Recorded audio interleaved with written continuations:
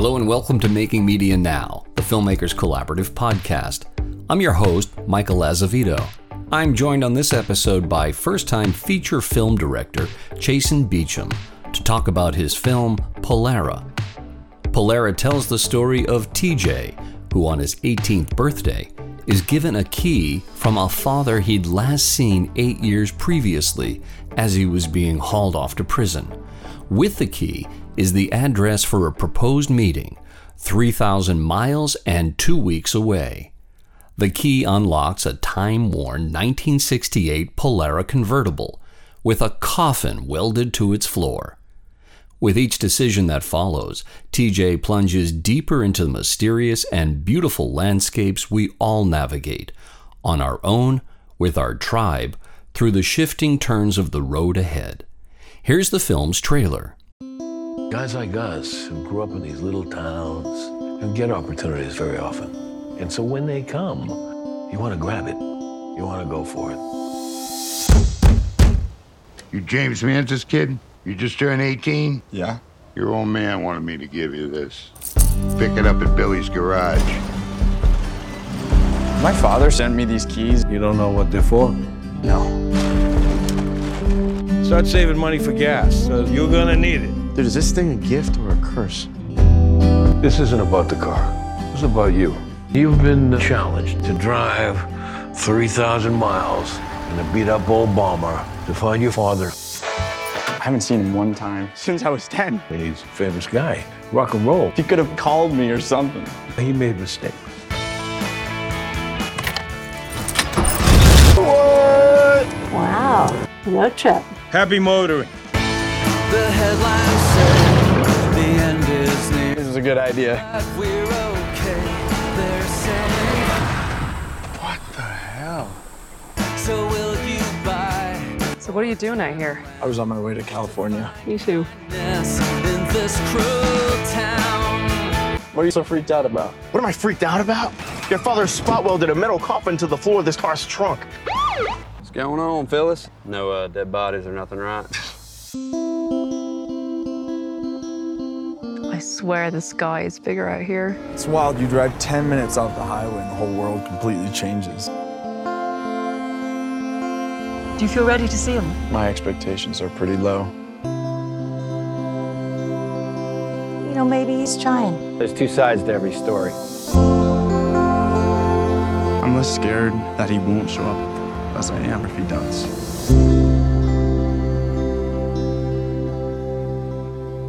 What's this? Oh, it just came with the car.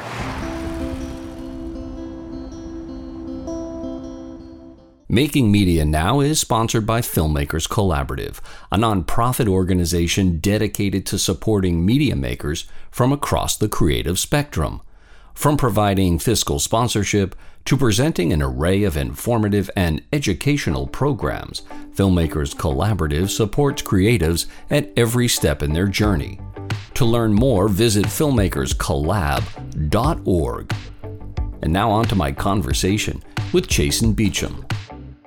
Hello, Chaysen Beacham. Welcome to Making Media Now. Michael, thank you so much for having me, man. And congratulations on making your directorial debut on the film Polara. Thank you. It's been a wild ride, but we're finished with the film. We're excited for people to see it, and I'm excited to talk about it.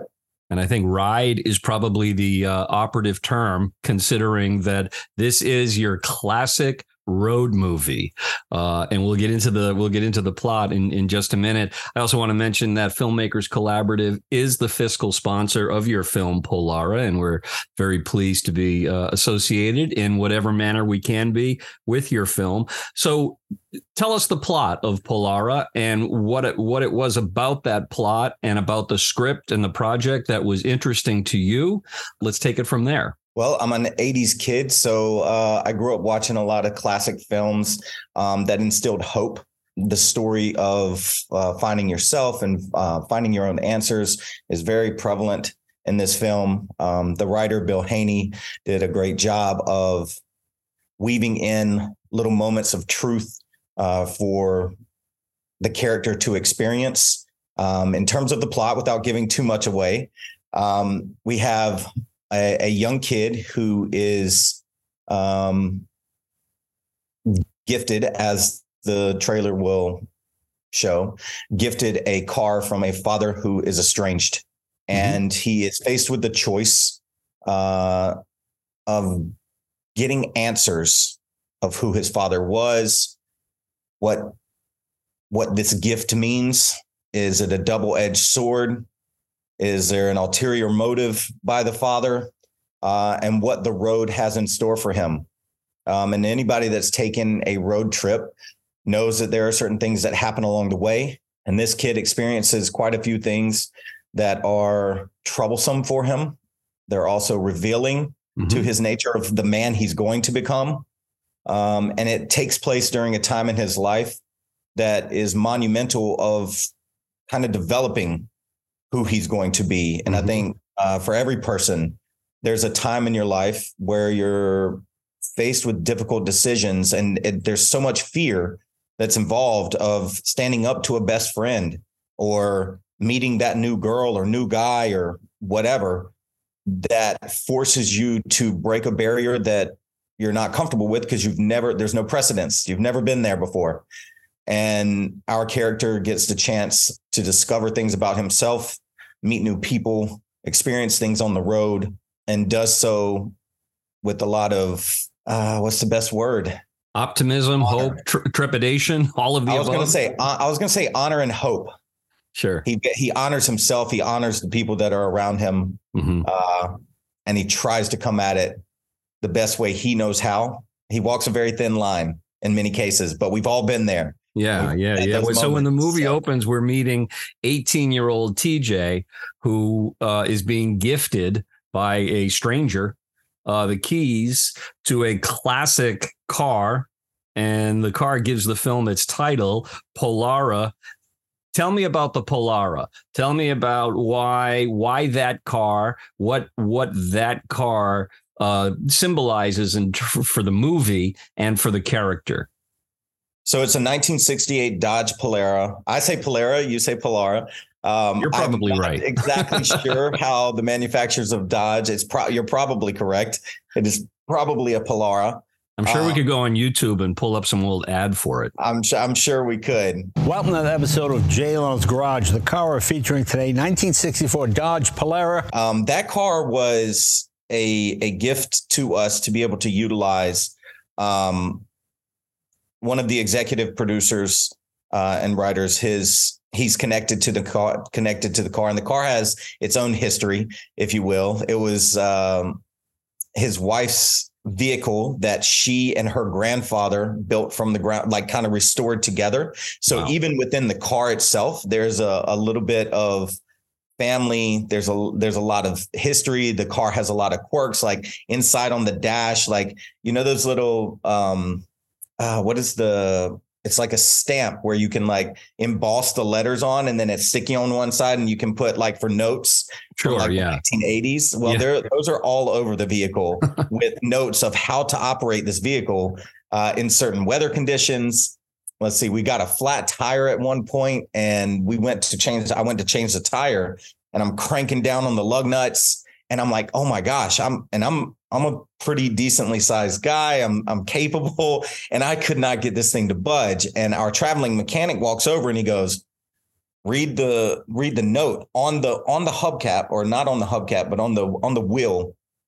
There is a little sticky note that says to turn it the other way. So instead of turning it counterclockwise to open it, you turn it clockwise. So what would be tightening it, you have to turn it that way to loosen it. And I just thought, man, this is such a quirky car. It's from a different time. It's from a different era.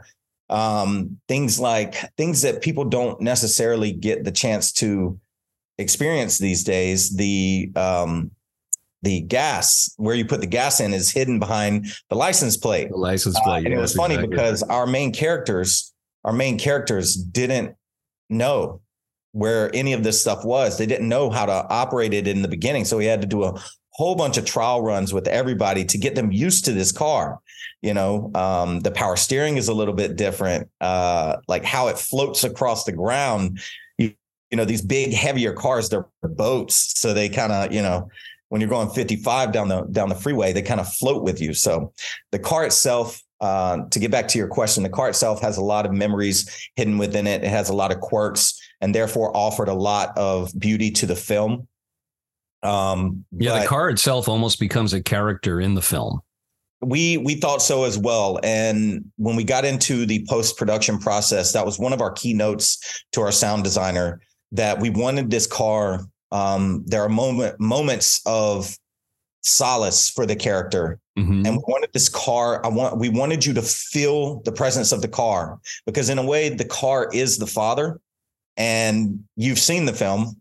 And so, there are a couple of times, without giving it away, there are a couple of times where this kid treats the car like it's his father. Yes, exactly. And a kid who's been estranged from his father for 8 years when we meet him.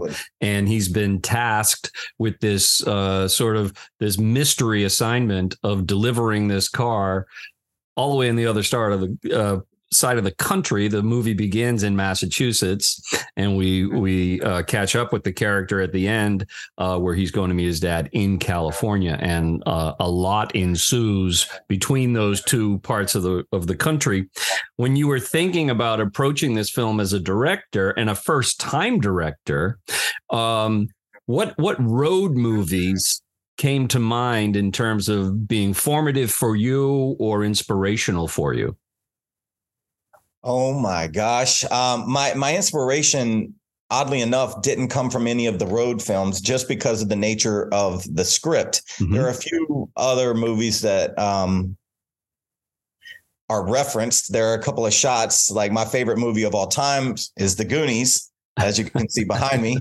And there are two shots in the film that pay homage to two of the shots in The Goonies. But that film, much like The Goonies, it's all about hope. It's getting answers and fixing problems and going outside of the lines of all the things that the people that love you and care about you, much like in The Goonies, the mother is like, hey, stay here, stay in the house, don't go anywhere. And he's like, no, I need to do this. And TJ kind of does the exact same thing. He goes against everybody's best wishes and follows what he needs for himself. And that's a paramount moment for a young man to say, I've got to do this. I know I could get stranded on the side of the road, but I'm going to go for it. Yeah, it's a bit of the hero's journey. Very much so. And we also get to see a lot from William Chris Sumter, who plays Jake in the film. And there's a TJ's very best unique friend. bond. His best friend ends up surprising him and goes on this journey with him. But as the film progresses, you get to see TJ grow a little bit. You get to see him go from the guy who's taking advice and taking answers and being demanded to growing past that. Mm-hmm. He becomes the person who's like, no, I'm going to do this. I've got to do this. And he makes decision for himself. So you get a lot from that. And then we have the lovely Catherine Lahine, who is also in the movie, who plays the role of Maeve. And she provides this very mature, lackadaisical, very much like two passerbyers in the day that just are good people meeting one another. And she offers him sound advice.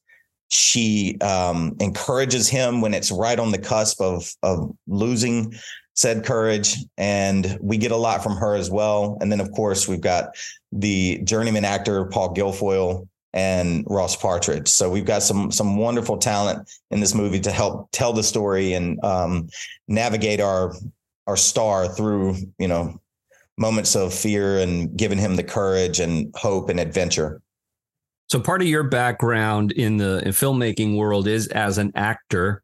I noted in reading about you, you've appeared in several prominent television shows and some films. Tell me about how being an actor allows you to sort of review and work with a script in a particular way and with other actors in a particular way. One thing I noted in your film, in Polara, is that there's a real naturalism to the way the characters are all engaging, and it almost feels improvisational to a degree, which I always take as a great credit to the naturalism of the actors. That is very true. And I think a lot of that stems from Finn. Finn is so honest. And Finn is playing TJ. Finn plays our TJ, our lead role. Finn Haney is one of the most honest individuals I've ever met. To the extent that in the beginning, when we first started talking about how he wanted to handle some things, he was a bit fearful. And that's, rightfully so. It's his first time carrying the weight of an entire movie. And he was asking me what to do and how to do it. And I looked at him and I said, this film is going to be exactly what it needs to be. You need to relax. It doesn't matter if you think you've messed up. It doesn't matter if you think you've done well. Just be who TJ is and let these moments happen to you as if it's happening to you in real life. And he calmed down a little bit. And that's not to say that during the process we didn't change some things along the way. But I think the real hero of how his character came to be was that his character, what makes him who he is, was able to shine through. And that's just honest. He's very easy to watch. You almost root for him silently, even like when it's the most simplest moment. You're like, I like you, kid. You're easy. You're easy on the ears. You're easy on the eyes. And I can tell that you are being genuine. And that, I think, is what gave this movie the backbone that it has of believability, of naturalism, of being able to make you feel comfortable. What was the production calendar like? When did you guys start shooting? And when did you guys enter picture lock? So we had, as with any road trip film, we had some bumps along the road, if you will. Quite literally. We started in May of 2022. We filmed for 3.5 weeks. And that took us all the way from Boston to LA. And then when we got to LA, we revisited some of the footage and we wanted more. And so the car had to get back to Boston. And so Bill was kind enough to extend the shoot. And we got exactly what the film needed, which is what you see. And we entered into picture lock. So we took almost a month of darkness. So we went dark for a while and made plans and made some changes and really honed in the shooting schedule. And then we filmed for another 2 weeks. So in total of actual film time, I think it was 5 weeks of filming in total. And then we went to picture lock on January 16th, I think, or 17th. Okay. Was picture lock. So after that, all the other fun started to unfold. Did you run into any weather-related issues or travel-related issues that forced you to have to improvise? I'd like to say weather-wise, yes, but we actually didn't. It rained one time. Wow, you got lucky. One time, and that's what you see in and we were in Beaver Kill, New York. It rained one time, and there was a moment in the movie that I wanted to have kind of this moment of the souls with our TJ character, with him out in the wide open, and you get to see the storm clouds rolling in the background, and the lightning, which we kind of insinuate in one part of the film, if you know what I'm talking about. Yeah. Where he's kind of just sitting with himself, sitting with the decisions he's made thus far, and questioning the rest of his journey. And I really wanted to see like those big billowing, in the flats of Utah, and see the big billowing clouds in the background with the heat lightning. But it never came. We literally had one rainy day of the entire production. Outside of that, when we got to the Grand Canyon, we had an elevation issue with the vehicle.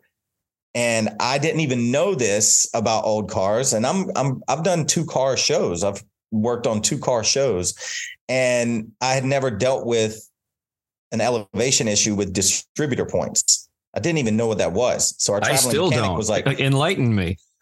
Okay. So a distributor point apparently has something to do with the engine's timing and its ability to tell the piston or tell the spark plugs when to fire. Okay.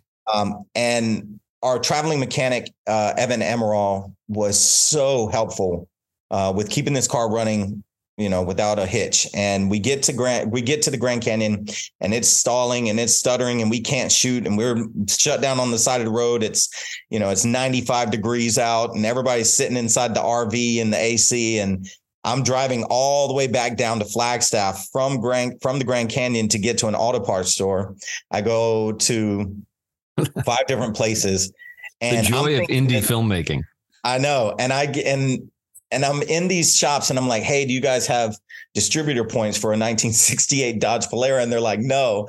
Finally, I think I ended up at a O'Reilly's. It was the last mechanic shop there. And I ended up at an O'Reilly's, and I call Evan, and I'm like, hey, man, what does this thing look like? What I'm thinking it's going to be like some massive part because it's controlling the engine. And Michael, it's this big. It is this big. And it is like when you look at the tool to set the parameters of where the width that it's supposed to be at, it's like smaller than a human hair. And what ends up happening is at a higher altitude, apparently the metal starts to bend. Yeah. And it changes the timing. And so the car just won't fire. And so it shuts it down. And I was just like, oh my gosh. So we ended up buying 2 of those. We ended up having to change it out twice along the journey. And I just found that to be unique as well, that the father gave his son a car that was knowingly going to be troublesome. Yeah. And so on its surface, it's like, oh, you gave me a car. Any kid would be grateful to get any car from their parent. And this kid gets the car. And at first you can tell he's excited. He's like, yo, I got a car. And our Jake character makes the comment, is this a gift or a curse? Right. A little bit of foreshadowing in that moment. And just like Jake suspected, he's faced with some problems along the way. Yes, and that question about whether it's a gift or a curse is particularly heightened when you consider what's in the trunk, which, since we're in a no spoiler zone, that's all I'm going to say about it. Right. Let's see. How do we talk about the trunk? I think we just say go see the movie, or when the movie's available, go see watch the movie. it and find out. It's established in the trailer, so we can talk about the trunk a little bit. The trailer isn't complete just yet, but without spoiling it, essentially, to anyone listening, TJ, amongst other things, while fixing the car with our Billy, who is played by Paul Guilfoyle, they come across something that is a large steel box welded to the trunk or the floor of the trunk with no seams. And he still chooses to go, which... It's almost like a crypt. It is. And Jake's character calls it improvisationally calls it a coffin. So we'll let you guys go watch the movie and see what's actually in the trunk, and why this father has him bringing this car across the country. Have you yourself ever done the coast to coast drive? Are you ready for this? I am. 7 times. 7 times. My goodness. Okay. You got me beat. I've done it 4. 7 times. I have done twice with the movie from Boston to LA. I've gone once from Florida to LA. I've gone twice from my hometown, North Carolina, to LA. And then one time from Atlanta, Georgia to LA. So I have literally done the northern route, the southern route, the Midwest route, and then the longest route possible, which I did as a kind of an adventure as well. Yeah, I was going to ask, were these trips of necessity, or was this sort of wanderlust? Only one of them were wanderlust, and that one was so much fun. We visited all the national parks. We went to the best places in the U.S. that you could see. We kind of mapped out our trip, and then the others were trips of necessity. A couple of times I helped. One of the things I really did enjoy about your film is that having driven cross country numerous times myself, you do a great job in sort of capturing that feeling of possibility and romance about just. I always just find it remarkable that we live in a country with a highway system where you can literally wake up in Boston, point your car west, and with not that much deviation, really, particularly once you start hitting the Route 40, the Route 10, the Route 20, pretty much just drive west, and the nation just reveals itself to you with the change of topography and the landscape. And I thought you did a fantastic job, capturing that B-roll that feels integral to the film, and it's not just wallpaper. I think that was one of the earlier decisions of this film, and the beauty of this film isn't just what the script offers. It isn't just what the music offers. It isn't just what the actors offer. It's the fact that it's kind of a love letter to the U.S. and the forgotten roads of the U.S. And that is bound by the car, honestly, because the car could only go 55 miles an hour without overheating.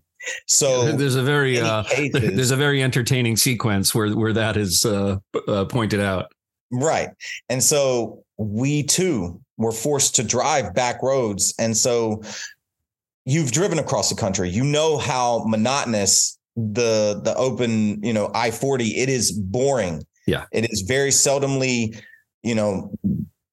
landscape beauty, because you're navigating around the beauty. That's right. What those interstates force you to do. And so we took it upon ourselves to veer off the beaten path, go off the beaten path to get to some of those beauty shots. As one who has done my share of location scouting and the being in charge of the acquisition of permits and such, I was just thinking about, what was involved in getting permission to shoot in the Grand Canyon and some of the other, national landscapes and landmarks that you shot at. So as of a couple of years ago, you can actually film in a national park without any permits whatsoever if you have a crew size that leaves a small enough footprint. Oh, interesting. Okay. Yep. It was something that was passed. And the same thing goes with state and federal buildings. You don't have to pay to shoot in state and federal buildings because we as taxpayers pay for all of that stuff. So we contacted all of the people and got the approval. And that's when they informed me, like, hey, if your crew size is smaller than this, then you can do that. Mm-hmm. And so we made sure that wherever we were, we had the appropriate amount of people to not tip the scale, to get the shots that we wanted. And because of the nature of such a small independent film, we could move very, very easily with very, very light, a very, very light footprint and still get really, really beautiful stuff. So as I mentioned, this is your debut as a director. As you think about possibly your next directorial effort, what lessons did you learn from this experience that you'll be bringing to future experiences? The most prominent lesson that I learned was paying closer attention to my talent and how they like to be communicated with. Because you're essentially, as a director and producer, you're dealing with 40, 50 different personality types. Right.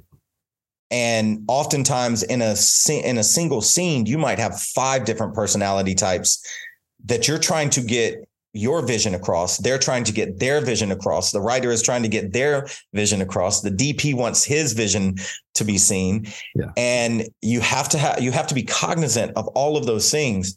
And it didn't dawn on me until we had a moment. Let me see how I can say this. The moment by the campfire with Jay and Maeve. Yes. With the book. Yep. The book of poetry.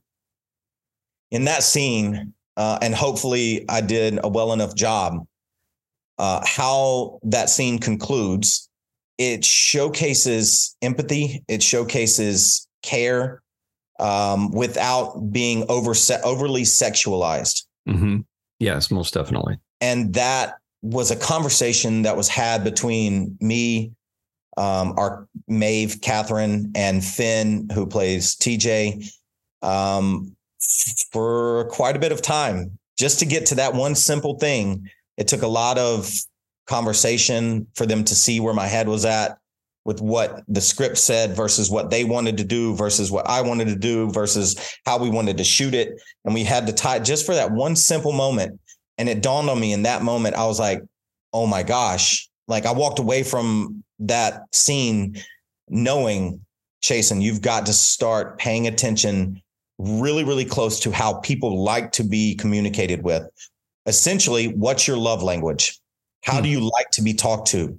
Are you the type of person that said, like, is this the type of actor that says, give me a vague description, I'll fill in the points? Or are they the type of actor that wants to go, tell me exactly what you want and I'll do that?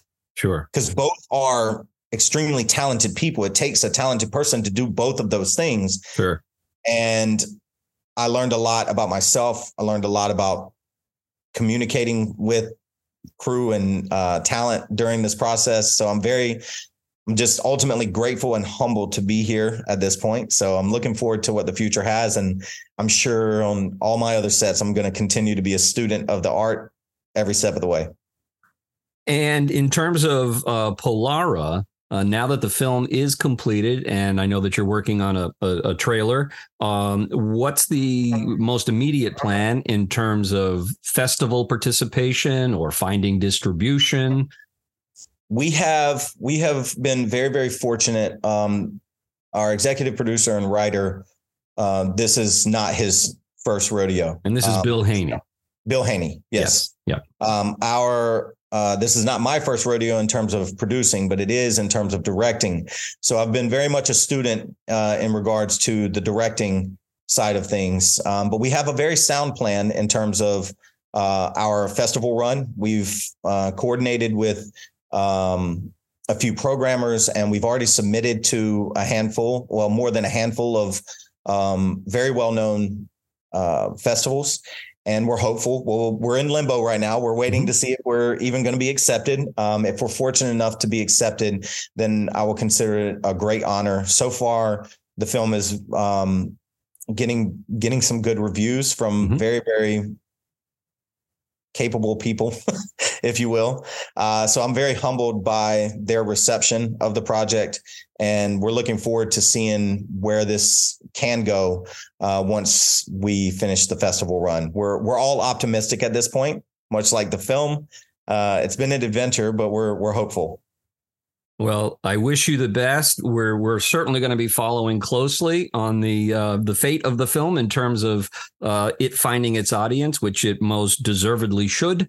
And I think, a lot of viewers are going to come away feeling all of those things that you just referenced. There's the energy of the road movie. There's the sort of the hope of youth and optimism over cynicism. And so I congratulate you on directing your first feature, which is Polara. And I've been speaking with Chaysen Beacham, the director of the film. Thanks for your time, and thanks for the movie. Michael, thank you so much for your time. And to everyone out there, I appreciate your support.